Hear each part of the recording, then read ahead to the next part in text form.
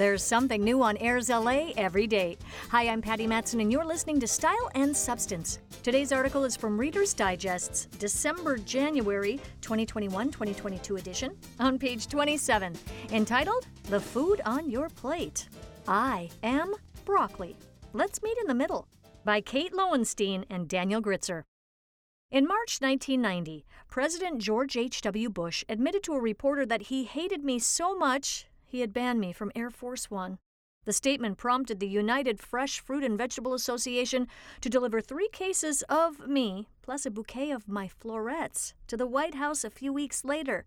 The delivery represented about 20,000 pounds of me that was donated to local food banks. The boxes at the White House included a few new recipes in hopes of changing the president's mind. They didn't.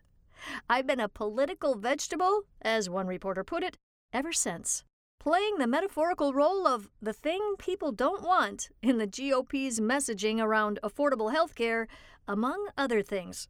President Barack Obama sealed my fate on the left side of the American crudité plate when he called me his favorite vegetable in 2013. But the reality is that as much as you like to complain, you do eat a bit of me. I'm the 10th most consumed vegetable in the U.S. In 2020, the average American ate nearly 6 pounds of me. I am really more of a we. I am the same species as cauliflower, Brussels sprouts, collard greens, cabbage, kale, Chinese broccoli, and kohlrabi. Think of us in dog terms. A Great Dane and a Chihuahua are the same species, just bred for different qualities. We Brassica oleracea are the same. Our variants have been through selective breeding, having been chosen to accentuate different features of the plant, in the same way that a bulldog was bred to have extra wrinkly skin and a greyhound to be lean and lithe. Broccoli was selected specifically for its stem and flower buds. All those little green balls that make up the florets are tiny buds waiting to open into flowers.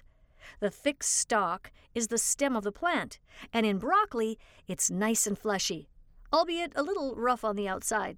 Breed the same plant and instead select for a single large bud at the top of the stalk, and you get cabbage. If you breed for really nice tender leaves, you get kale or collards.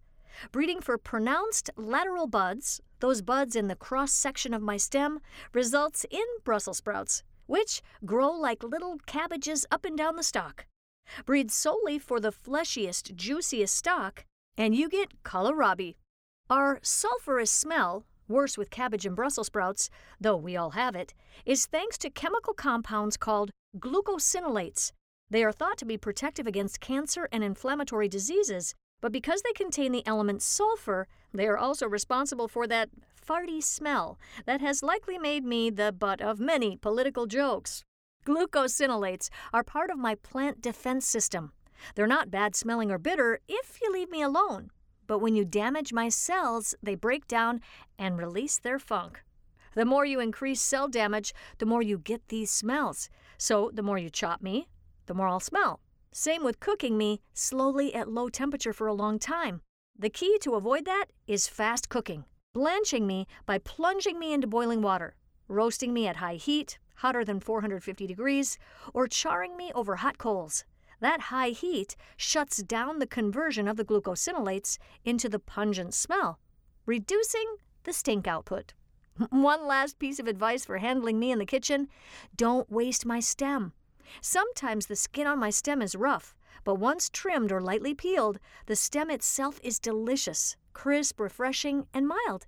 It can be served raw in a salad. Cut my stem down to pieces the size of florets and use all of me.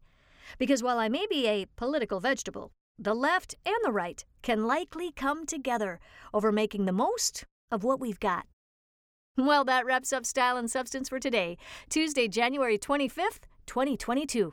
If you'd like to learn more about Airs LA, follow us on Facebook at www.facebook.com/AirsLA and be sure to click that like button. This podcast is solely for the use of the blind and print impaired. Any unauthorized use is prohibited. Make it a healthy week.